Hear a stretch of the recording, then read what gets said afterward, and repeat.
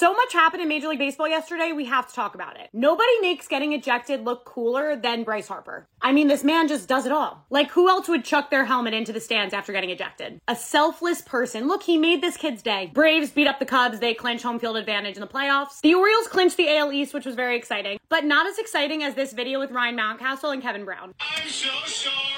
I cannot sleep. I cannot train tonight.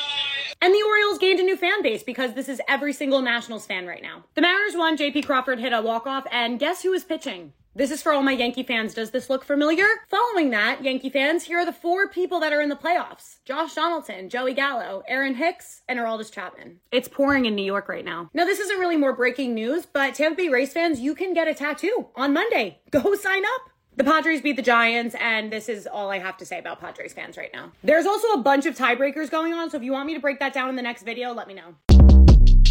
Short Cast Club